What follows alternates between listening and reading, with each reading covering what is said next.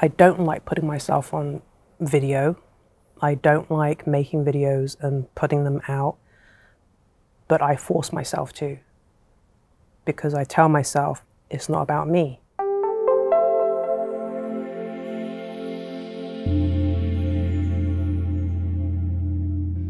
If you're looking to connect with other like-minded people and go deeper with me and my work and my guides, the Z's, then you might want to check out The Portal, my monthly members community. Every month, you get access to a host of wellness tools that include a 90-minute live energy tune-up broadcast with me, free monthly recordings, Qigong body energy updates from Stephen Washington, a members-only community forum, so much more, and special discounts. To learn more, visit the link below, and I hope to see you inside the portal.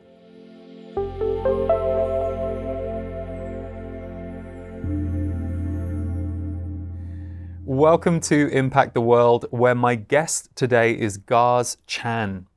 Gaz is known on Instagram as the Karma Lady, and at her website, Chinese Energy Healing, she has been offering private sessions for over a decade, and in recent years, she's expanded to creating online workshops and also children's books that help children stay connected to spirit. So this conversation with Gaz is far-reaching. We cover many different aspects of being willing to be a healer in the world and allow yourself to see yourself as someone who can bring healing to others. We talk specifically about the path that Gaz walked before she became a healer and how creativity was her outlet. And we also touch on what is karma and what is the work that Gaz does to help people shift karma that may be in the way of them stepping forward in their lives. It was a great conversation.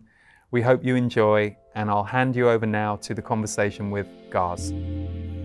Gaz, thank you so much for being here. It is lovely to get to be with you, and we haven't seen each other in person for many years, but I have followed you on social media over the years, and I've seen your rise and your deepening into your healing, and it's been lovely to witness. So thank you for being here. Thank you for having me. Likewise. So we met each other at a workshop in Los Angeles in 2016. It was a one-day workshop that I was offering, and I remember you very well. You stood out to me. You had a very bright spirit, and you came with your mom and a friend. And I just always remember you had this really strong energy about you, and there was a fire in you, a loving fire, but it was a fire. And it's funny because I remember at the time it was very much about who you're becoming in the world and all of those kinds of topics. But witnessing you over the last 7 years now with where you've taken your work, I've just enjoyed watching how your energy has changed. I've witnessed this big energy that you have, or that you had, go more into your body and now emanate out in a different way. That's what I see. And you've really gathered a huge following on Instagram, specifically at the moment. I saw this morning you're on 88,000 followers, which is a magic number for me, 88. So tell us a little bit about how the Karma Lady, which is what you call yourself on Instagram, how was that born? Because to me, looking from the outside in, that's its own world. You're serving lots of people. How did the Karma Lady come to be? The Karma Lady came to be because I guess I clear a lot of karma for my clients. And I've learned a lot of different modalities, but primarily I clear karma in all my sessions, and I do that 18, 19, 20 times a week. And the other thing, I would say that the question that I had when I was a teenager was, what kind of karma do I have that is attracting the relationships in my life? And how do I break this karma? How do I get rid of this karma? How do I heal this karma? How do I resolve this karma? How do I get out of it? So that's a question I've always had throughout my life, which has led me into energy healing. So I figured I'm like the Karma Lady, right? You know, people come to me and say, oh, my friend said that you clear karma. Can you clear karma between me and my mother? Can you clear karma between me and my husband or my friends or my boss? So I figured, okay, I guess I'm like the karma lady. And for anyone who's watching who maybe isn't quite sure what they think of karma or what they believe karma to be, how would you describe it to someone who's wondering what karma is? Well, karma is just, it's your thoughts, your actions, the things that you say, your behavior. Everything has a reaction. Everything has a cause and reaction or a response. That's all karma is. It's neither good or bad, but we label it. The human ego likes to label, oh, this is good karma, that's bad karma. Oh, I have a beautiful relationship with my mother and my son, that is good karma. Oh, I have a terrible relationship with my father, that's bad karma. But it's just karma. Does that make sense? Yeah, it does make sense. And you speak about the modalities. You're trained in about 20 different healing modalities. Yeah? I've experienced, I've learned. I wouldn't say mastered. What compels, I mean, I think it's fantastic that you're training in so many things. And we chatted before this conversation began, and you were saying there's more to learn, there's more that you're interested in. Have you always been that way since you were little, you know, loving learning, or did it take getting on your healing path and your spiritual path to realize this is the area you really want to learn about? That's a good question. And I'm kind of embarrassed because when I was a child, being Chinese, I was born and raised in England, but my family are from Hong Kong, so they're Chinese. And if you're not good at math, then you're kind of seen as a reject, right? So I was not good at math, so I was treated as like a reject. And even at school, because I daydreamed a lot, they thought, oh, she's a bit slow. Let's put her in the class with the, you know, not so smart kids. And they realized, oh, she's not slow, she's just in her own world a lot. So at school, I got the message that I wasn't very academic. I was very creative. So I did not enjoy learning at school. You know, I didn't think of myself as a great student. And my granddad at the time was trying to teach me how to read and write Chinese, but I was drifting off all the time, and he kind of like gave up. And the disappointment in his face, I kind of like felt like I was, you know, disappointed him, you know, I was a bad Chinese girl. And it wasn't until when I went to college, I was like, okay, I'm just going to study whatever I want to study, something that brings me joy. And that happened to be acting, dancing, singing. And that's when I became a really good student, and I became very focused, and I was able to apply myself. And since then, I've just had this this appetite for learning whatever pleases me. And a lot of it is magic and energy healing and the things that we don't see. And it's interesting because it's a very common path for lots of healers, spiritual teachers, students to kind of go that creative route. I know it was how I first found the magic of the world. It was the only area that I was allowed to tap into the magic of the world through the creative arts, because when I was growing up, it wasn't like there were people around me teaching the healing arts. So for you, I know you went along that path for a while, and I know you acted for a while, and then there came this time where in your life everything changed and started going towards healing. Was there a pivotal moment, or was it just gradual that you were learning more about healing? When my son was a year old, he had 7 colds back to back, with maybe a day in between of wellness. I knew a healer then. I called him up. He put me in touch with his master, and I had to wait 2 weeks for a 20-minute phone healing session. And this master worked on me and my husband at the time. The next day, my son was well and just stayed well. So he was doing a talk at the Bodhi Tree bookstore on Melrose back then. I decided to go and see his lecture, and I just witnessed him. He was like a Jedi master. He just worked on people within a minute, 2 minutes, and it was instant wellness. And I was very impressed. I approached him afterwards and to give him recognition and acknowledge him, and acknowledge him. And he just kind of like shrugged it off. He was just like, "No, it's easy. You can do it." I said, "There's no way I could do what you could do." They said, "You should come to my workshop. You can do it. You can do it. It's very easy." And at the time my mum was visiting, people always said to my mum, "You have such a healing energy about you. You should be a healer." So I told her, "Why don't you go and do this workshop?" And my mum's a very smart lady. And she said, "Well, your birthday's coming up. Why don't I pay for you to go do the workshop as a birthday gift? And then you can work on your son." That's a really good hook. Good mom. Yeah. You can heal your child. That's how I'll hook you in. Exactly. Exactly. Yeah. She knew exactly what she was doing. Yeah. I thought it was a shit present. I didn't want to go.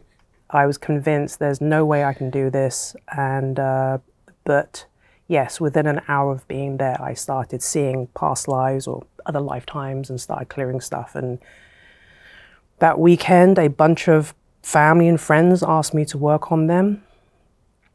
And I did. And then I just started taking more workshops and more classes and more workshops and more classes. But I would say it was because of my son. Even the psychic mediumship stuff, my son was seeing spirits and orbs and demons and entities. And I thought, okay, I'm going to have to really confront the psychic mediumship part of me so that I can empower him, you know? So, yeah. It's my son. That's great. And so could you describe for us what the work is? So, for example, you do a private session, and I know you have 20-minute or 30-minute private sessions. What happens in a session if I were a person coming to you? Well, when you come to me, you will say, I have a blockage in my career, or I have a blockage in my relationships, or I'm trying to sell a house, or it could be anything, a health issue, right? Or depression, anxiety, any kind of phobia, fear, whatever. And then I just drop into your energy field, and all the information is there. I see a lot of things from other lifetimes. So I just start deleting them. I just start clearing them. Not removing the memory, you can't remove the memory, right? But it's diffusing the negative accumulative effects of that event from you. Because whatever happens in other lifetimes, if it doesn't get resolved, it will show up again in this lifetime. Mm-hmm. Just like when you have a lesson that you're not willing to learn, it's not going to go away. It's going to keep showing up with different people, different situations, different times until you learn the lesson. So it's the same as these traumas and events from other lifetimes. So I just start deleting until the person feels lighter, more neutral, and less activated, less triggered, right? So when they start feeling that, then I know that things, the energy is moving, the emotions getting released, and the issue that they have will somehow fade away or dissipate, because whatever bothers us, we attract more of it. So I clear stuff from you so that it doesn't bother you anymore. If you feel absolutely neutral about the situation, it doesn't need to keep showing up. Does that make sense? It does make sense. So you do this for somebody. What is the impact or aftermath on you when you do a session like this? Because I'm assuming it's not a completely neutral experience for you energetically. So yeah, what is the impact on you when you do a session like this? And how do you navigate coming out of a session like that and coming back to you?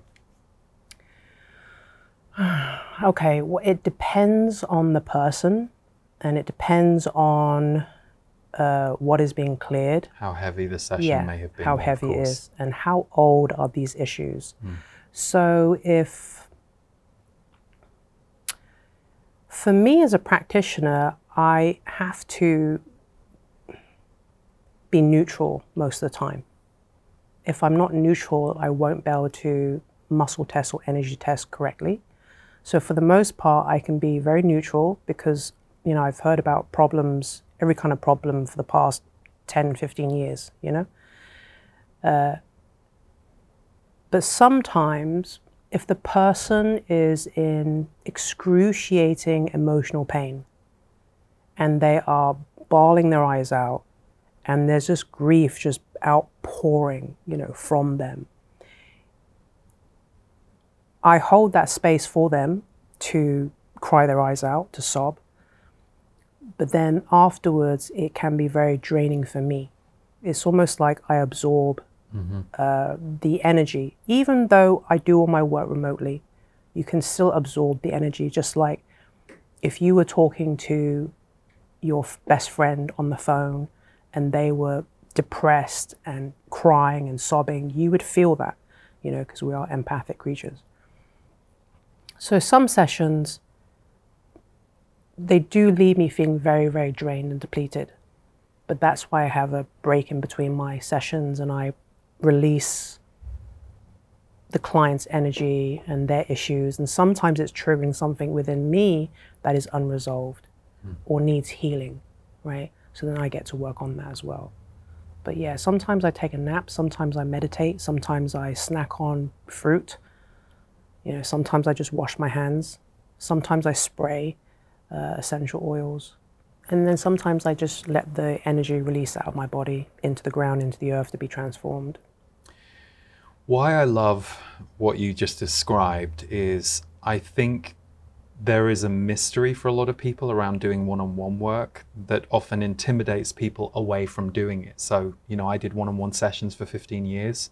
I know exactly what you're talking about regarding being remotely with people all over the world on Skype and being in the energy field of a person in that way and having to shake it off.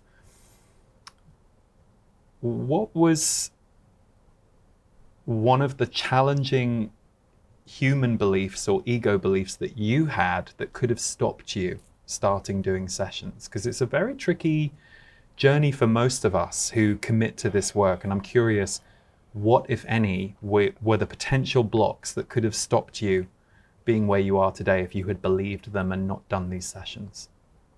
Oh, there are so many reasons why I shouldn't be healing. I resisted this work for, I'd say, a good 2 years. I'd say 2 to 5 years I resisted this work, but the universe kept bringing me clients. Wow, so many reasons. I'm not perfect. I'm not wholesome. I'm too damaged. I'm too fucked up. I need fixing. I'm not healed. I don't have 100% perfect optimum health at all times. My past, my childhood, you know, I've had all kinds of different jobs. I've had a typical teenage experience, rebelling, clubbing, raving, doing drugs, you know, all kinds of stuff.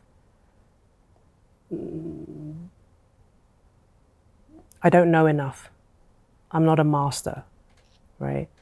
I mean, it just goes on and on and on. But it's such an important list because you just listed over 10 qualities and I've heard all of them over the years from other people and I've had many of those myself. Isn't it interesting that we have some skewed idea of what spirit is or what a healer is, and we actually dehumanize both of those things. We don't understand that spirit and human are intertwined. A human healer is also a human, not just a healer. You know, this kind of weird separation energy that we've often projected onto it that I think makes a lot of people question whether or not they should be doing this. And actually the truth is, if you've had a life, which many healers have, it actually just makes you more compassionate and more empathic around the ups and downs of a life. And it's the same for people who practice therapy or psychotherapy and yet isn't it funny that as a society we're very quick to want to judge, well, they're not pure or they're not this. And I'm like, well, who is? Yeah. Who really is who's walking the earth right now? Yeah. It's funny how I didn't judge other healers, but I had a lot of judgment about myself. It was like, you eat meat, you eat too much meat. And, at the time also, I smoked cigarettes for 30 years. So I was like, how can you be a smoker and heal? And I also worked as a dominatrix at one point. How can you work as a dominatrix and then, beat men during the day and then heal, or heal people during the day and then go into a dungeon at night? Like, that doesn't make sense, and that's too contradictory, and you should be ashamed of that, and no one's going to be okay with that, and people are going to think you're a fraud, and what are you doing? And there was just so much judgment that I had about myself. Like I had to be vegan, floating on some sheepskin rug in an ashram, Guys, I always say that, I wasn't a fan of channeling. It wasn't my thing. It certainly wasn't the area of personal growth or metaphysics that I was very interested in. But when it happened to me at 23 on the London Underground, the Tube as we know it, when I was going through all my own self-judgment, self-hatred issues in my own head, and boom, there my guides were.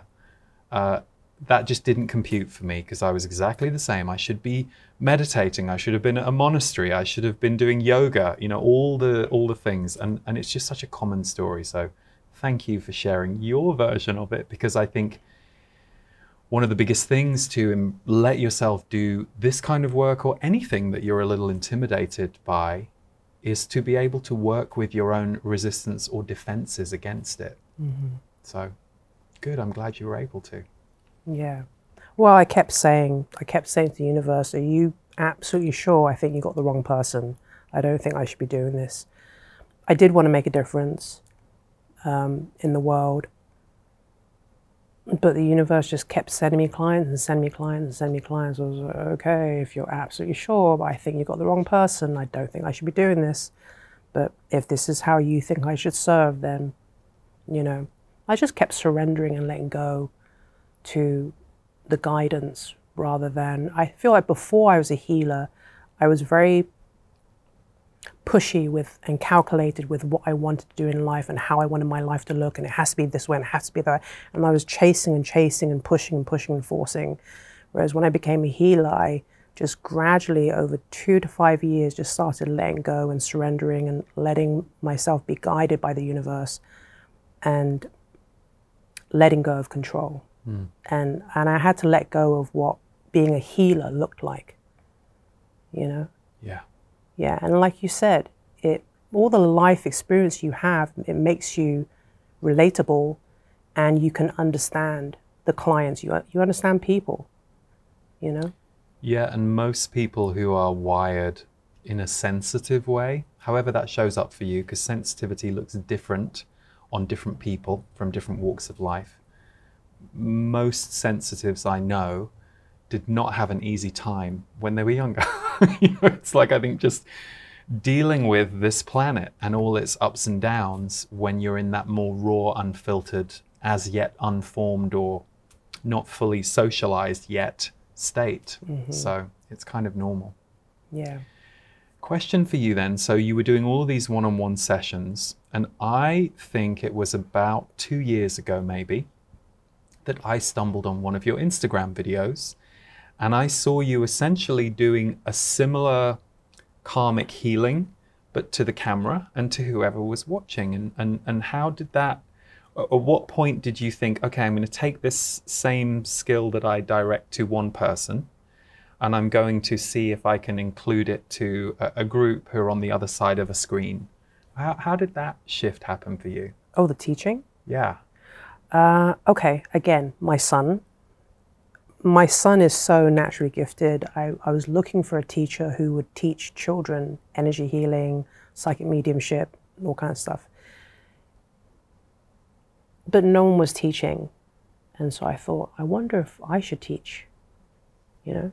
And again, my ego is like, who do you think you are? You're not a master. How can you teach? You're not going to be able to answer the questions. You're introverted. You're shy. You can't talk in public. Wah, wah, wah, wah, wah, wah.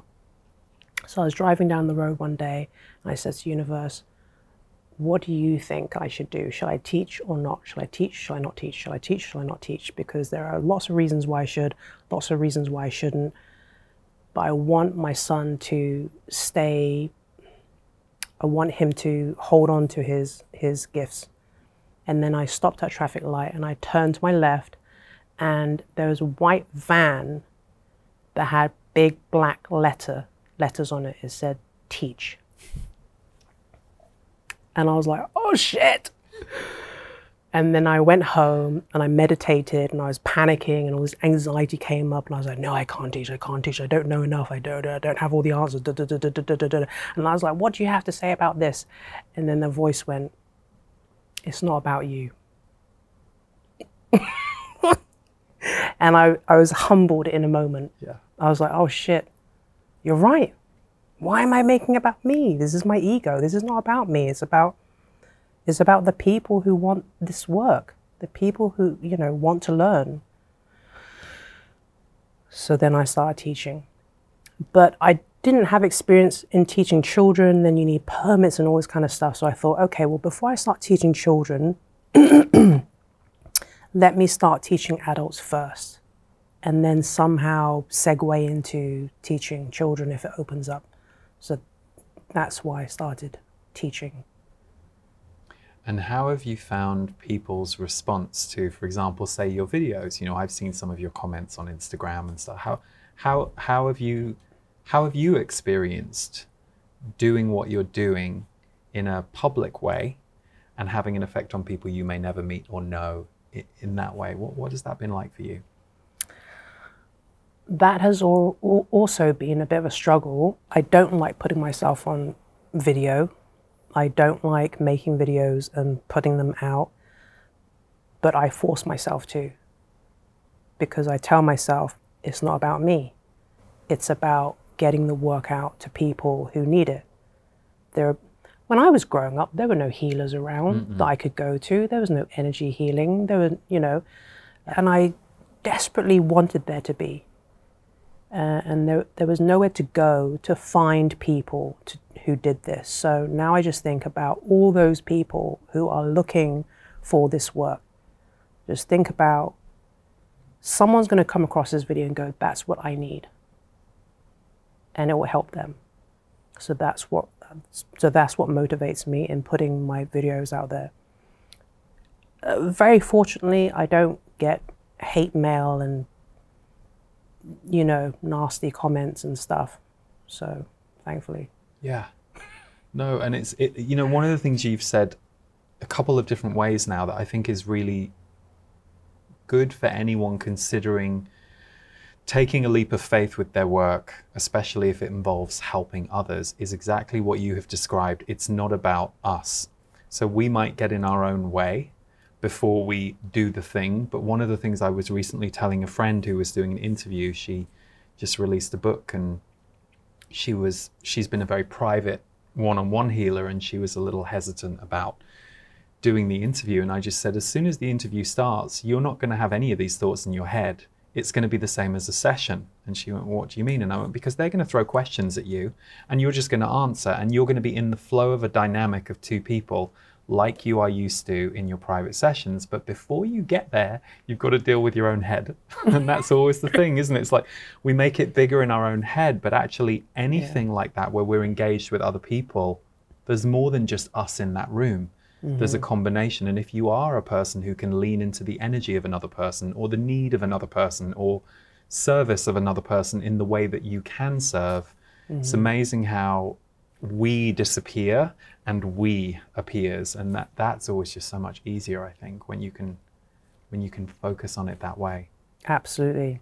Some of my students were like, well, what if I don't get the results and I don't know what to say and I don't know where to start and how do I start? And what if they ask me? And I just say, when you go into the session, you've got to put all your focus on your client.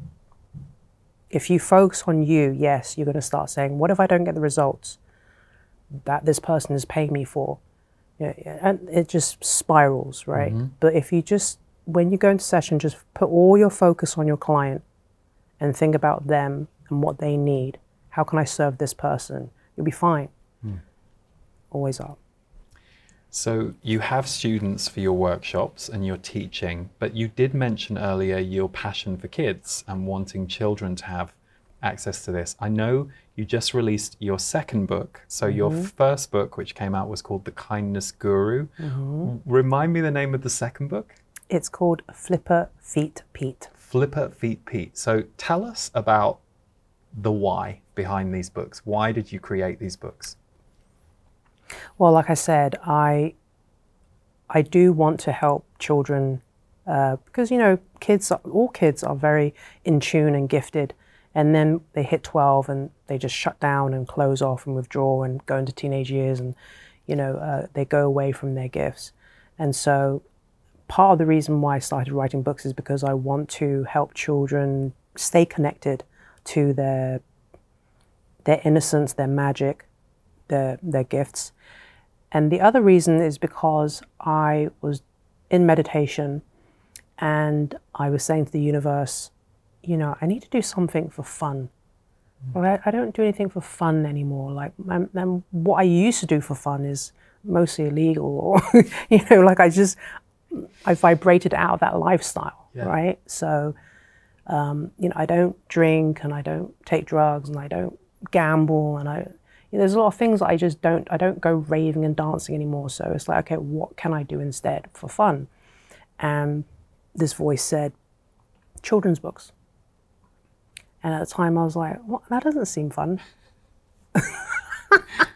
How fun can that be? That doesn't seem fun to me either. I mean, I'm not saying it couldn't be fun, but that's I wouldn't think of, go and write some children's books.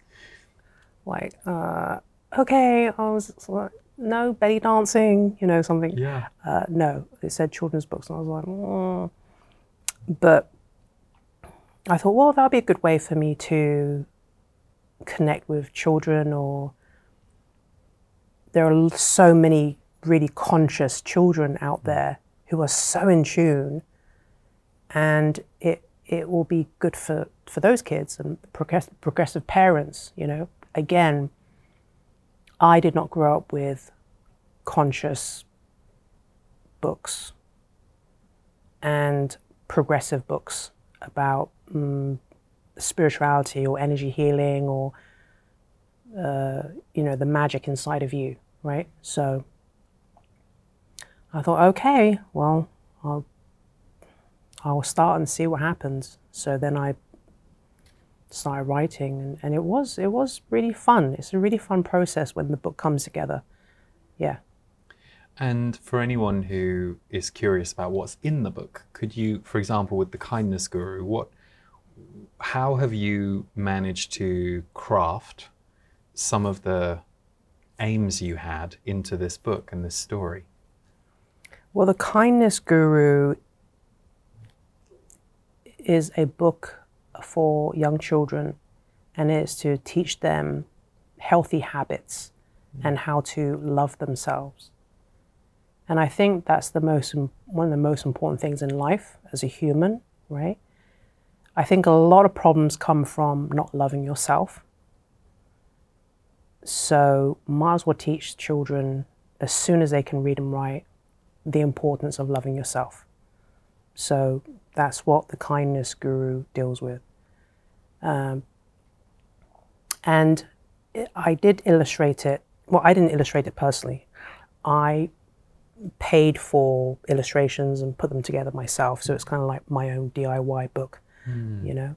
Whereas Flipper Feet Pete is about being bullied, and it's about consent, and it's about being different and unique. And I paid for an illustrator for that one, and I just published that a few weeks ago. And then I'm working on a third book called The Little Healer, and that is about healing and psychic mediumship for kids. I love that title, The Little Healer. Yes. Oh, that's fantastic. What I love about it, when you were describing the kindness guru, what hits me is you are speaking to the voice of the soul of those children. That's how they're going to experience it. They're going to feel like their soul is being spoken to. We've just completed a big channeled course called Rebirth, or mostly channeled course. And one of the things that my guides were saying is, you don't speak to your souls enough. You're on a planet where the soul has been edited out, and you have been told who you are as a human, and the soul is mostly edited out, or it's organized into some system that you can't reach it, or you've got to go through this gatekeeper or this person at the head of a religion or whatever it is.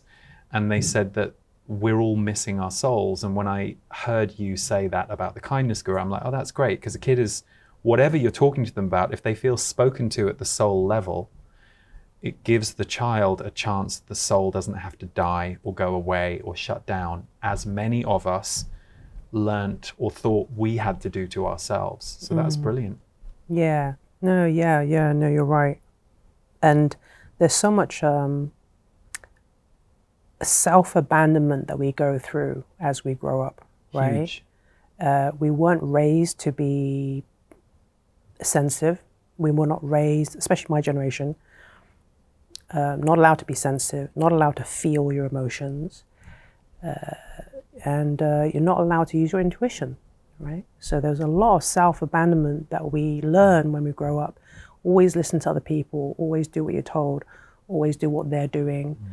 And yes, the soul just dissipates, and it's like it just gets sucked out of us, you know? I will say that it makes me very happy to hear some of the children who have the kindness guru, they sleep with it too. Like it's their little friend, you know? That's fantastic. Yeah, that's really cute. Fantastic. Oh, I love the little healer. That's brilliant. When will that be ready? Soon. Watch this space. Yeah. So, Gaz, it's interesting because obviously you're doing many different things, and you are clearly in your purpose, living on purpose, certainly where your healing work and your mission around healing is concerned. Do you have a dream or a desire of how things could shift or expand or grow for you in the next few years? And if so, would you be willing to share it, or some of it, or what that might look like for you? You know, for a while I thought, oh, maybe I should, buy some land and build a retreat and have people fly in from wherever and do a 10-day retreat. And for a while I thought that was my next goal. But then I met someone who has the same goal. And he is 1,000% more energized than I am. 1,000% more focused, more disciplined, more everything. And when I saw him, I was like, oh yeah, actually, I think that goal is yours. I can totally see you doing what you're doing, and he's absolutely doing it. And I thought to myself, I don't think that doesn't feel like my goal anymore. You know, I thought I wanted it, but it doesn't feel right for me now. I would love to retire, actually. I would love to retire and just travel around the world, living a very nomadic lifestyle. But I know that that's not happening either, because I've been told in meditation, it's not your time to retire. You have more people to reach, and you have more people to work on. I'm like, oh my God, how many more? But yeah, I just keep plodding along, and I really do just take guidance from the universe and from people. When people start asking me, can you do this, can you do that, I just kind of like do it, yeah. I love you probably won't remember this, but because that workshop that I met you at was part of a year-long tour, there were a few stock things that I had during that workshop. And one of the stock things I had was, everybody wants to start a retreat center. Like, because I would go around the world and do these workshops, and I'd be thinking, my God, we haven't got enough land in the world for all of these. And I kind of shared a jokey story during the workshop about, do you really want to do that? Do you really understand how massive that is and what that really takes? But the way I always looked at it was, I thought, wow, that shared vision or shared dream that so many of us had as like a fantasy or a dream. I don't think I ever had it, but I heard about it all the time from people I would work with or for. I thought, yeah, that's really because thus far, a retreat center is the place that many of us have experienced the most open, communicative embrace of spirit within being around humans. So in a way, we think, okay, well, then we just need loads of retreat centers. So I think the energy behind the dream was probably correct for many people. But actually, we are living at a time where it's pretty extraordinary. When you and I were, say, 20 years old, if you'd have been able to flash to us not only what we're both doing now and how we're able to do it using technology, but also just the world at large and what a global conversation we're having about mental health, emotional health, healing. It's very different to what we and our parents were allowed to consider. So I kind of like that you shared the retreat center, that you also have put that one down. But there is a truth in it, isn't there? There is. I think what's often underneath that is the desire of many people around the world to be able to create a space on the planet where that level of consciousness can be collaborative between humans. Yeah, I think it's about reaching more people, and it's about creating a safe space for like-minded people, right? Because when we were growing up, we didn't have that. We did not have these discussions. I was raised by a generation of people who didn't even know what a purpose was, let alone follow your bliss or do what makes you happy or, never spoke about emotions. It wasn't okay to even display emotions. So. How long did you live in England for? I was there for the first 27 years of my life. Ah, okay. So I left England when I was 36, and I absolutely love it now, and I love going back. But I also knew that the vibrational template of England was tricky for me because I was someone who felt and dealt in emotion. And so it was always, and I still notice that now now I'm fine and I'll just say what I want when I want to, not to trigger anybody. And I'm mindful, but I do notice without even thinking, I will just say something and I see the person in front of me, their eyes go into the back of their head. And I'm like, oh yes, I forget that the energy template in America is different to the energy template in England. Yeah. It's so fascinating, isn't it? How each of our countries have gifts and shadows, I think, in the energy template. Yeah. Well, I've lived in LA for 20 years and I've been wanting to leave here for 10 years. But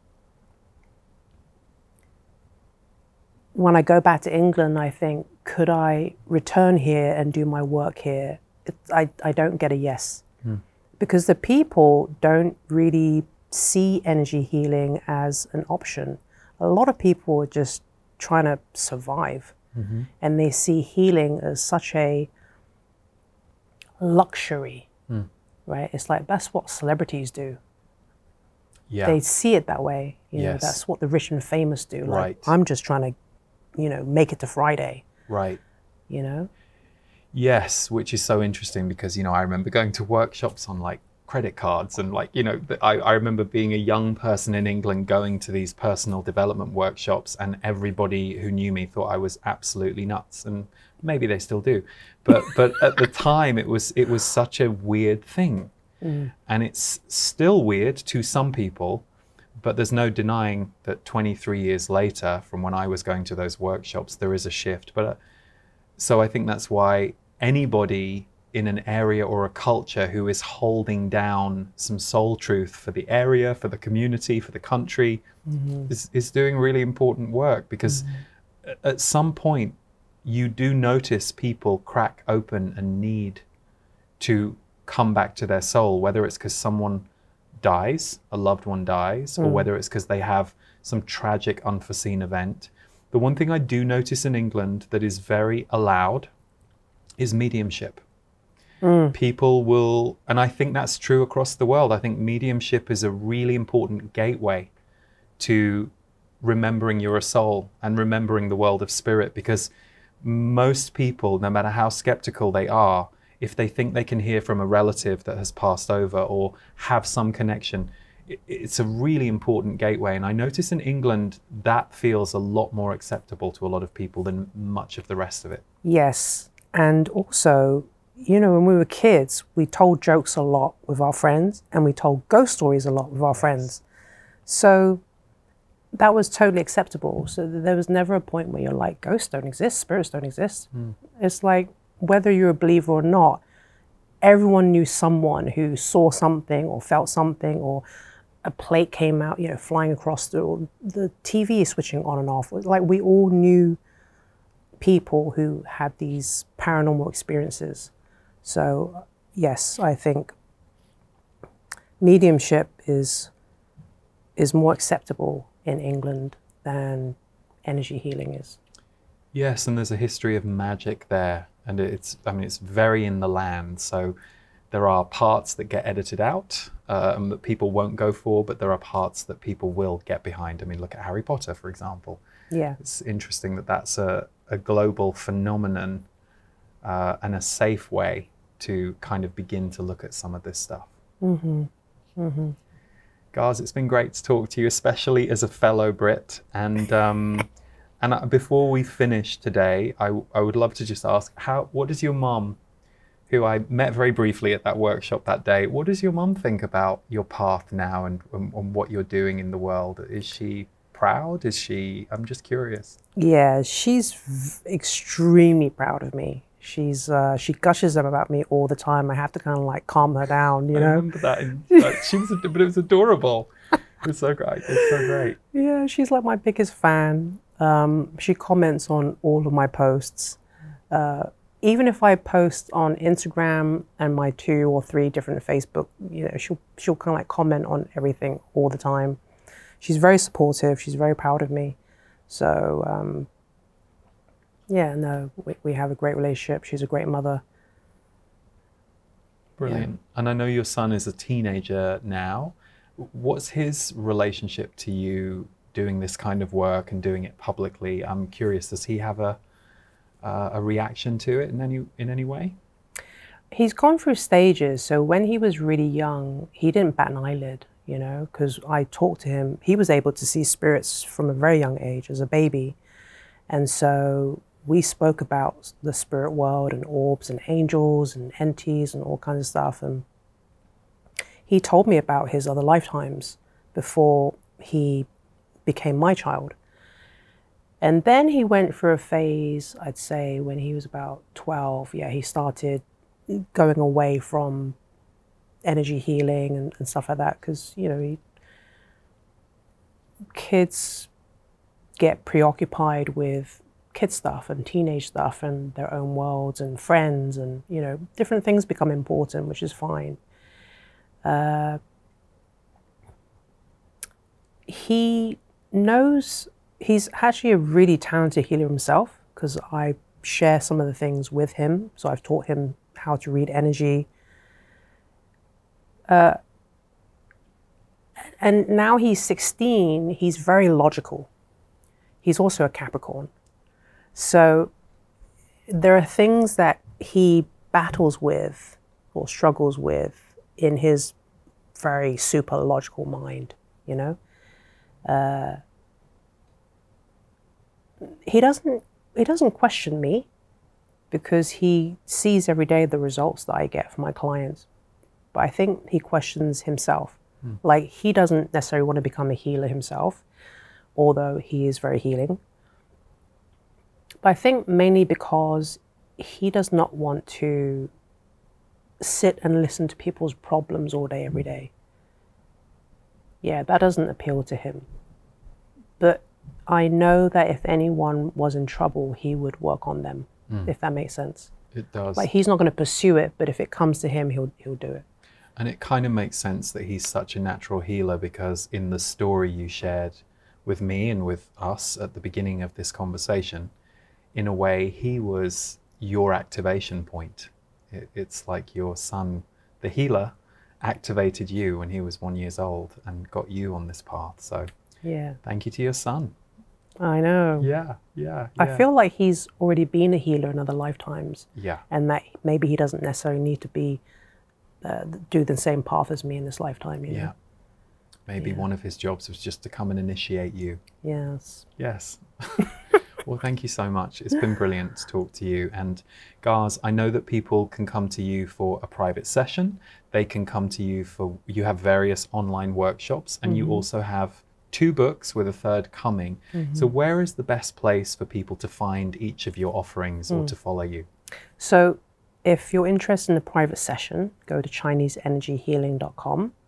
And if you're interested in workshops, go to Alchemist'sArtsHealing.com.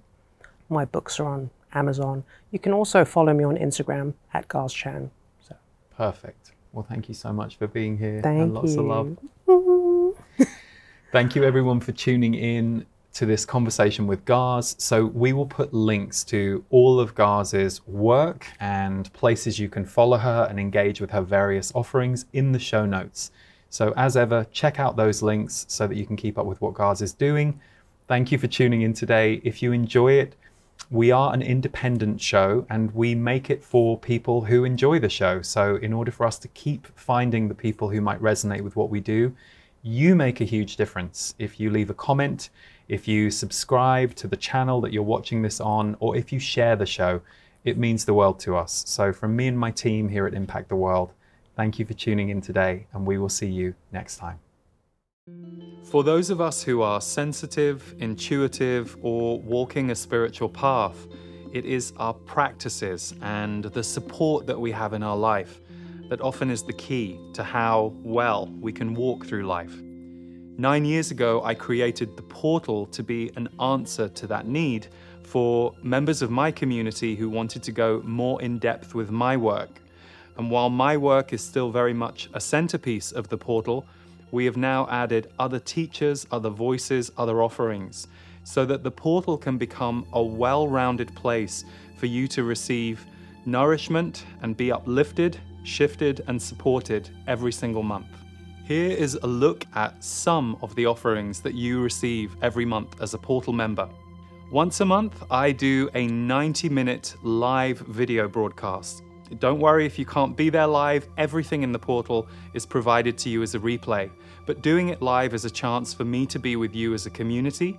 And in that broadcast, I channel, I speak about the energies of the month and expand on my monthly energy update, and also take some community questions. Every month you will also receive an MP3, and the MP3 will either be a channeled message from my guides, the Z's, set to original music from Davor Bozik, or it will be an energy alchemy meditation or some other energy teaching. These will be put into your members' library and you will have access to them to stream and download. We also give you access to a classics library where we take 8 classic recordings from recent years so that you can listen to more. Qigong and wellness teacher Stephen Washington gives you an exclusive Qigong sequence every single month. It's called the Body Energy Update, and he takes the themes from my monthly energy updates on YouTube and creates a movement sequence for you designed to support you and your process as we go through each month. Stephen is also a wonderful meditation teacher, and so you will have access to a library of short, digestible meditations from him. As soon as you join, you will also get access to our bonus Intuitive Power Workshop. This was a tour that we took to several different countries a couple of years ago, and we had it professionally filmed. So you will be able to watch a 4.5-hour video workshop where both myself and Stephen teach you about accessing and owning your intuition in a deeper way.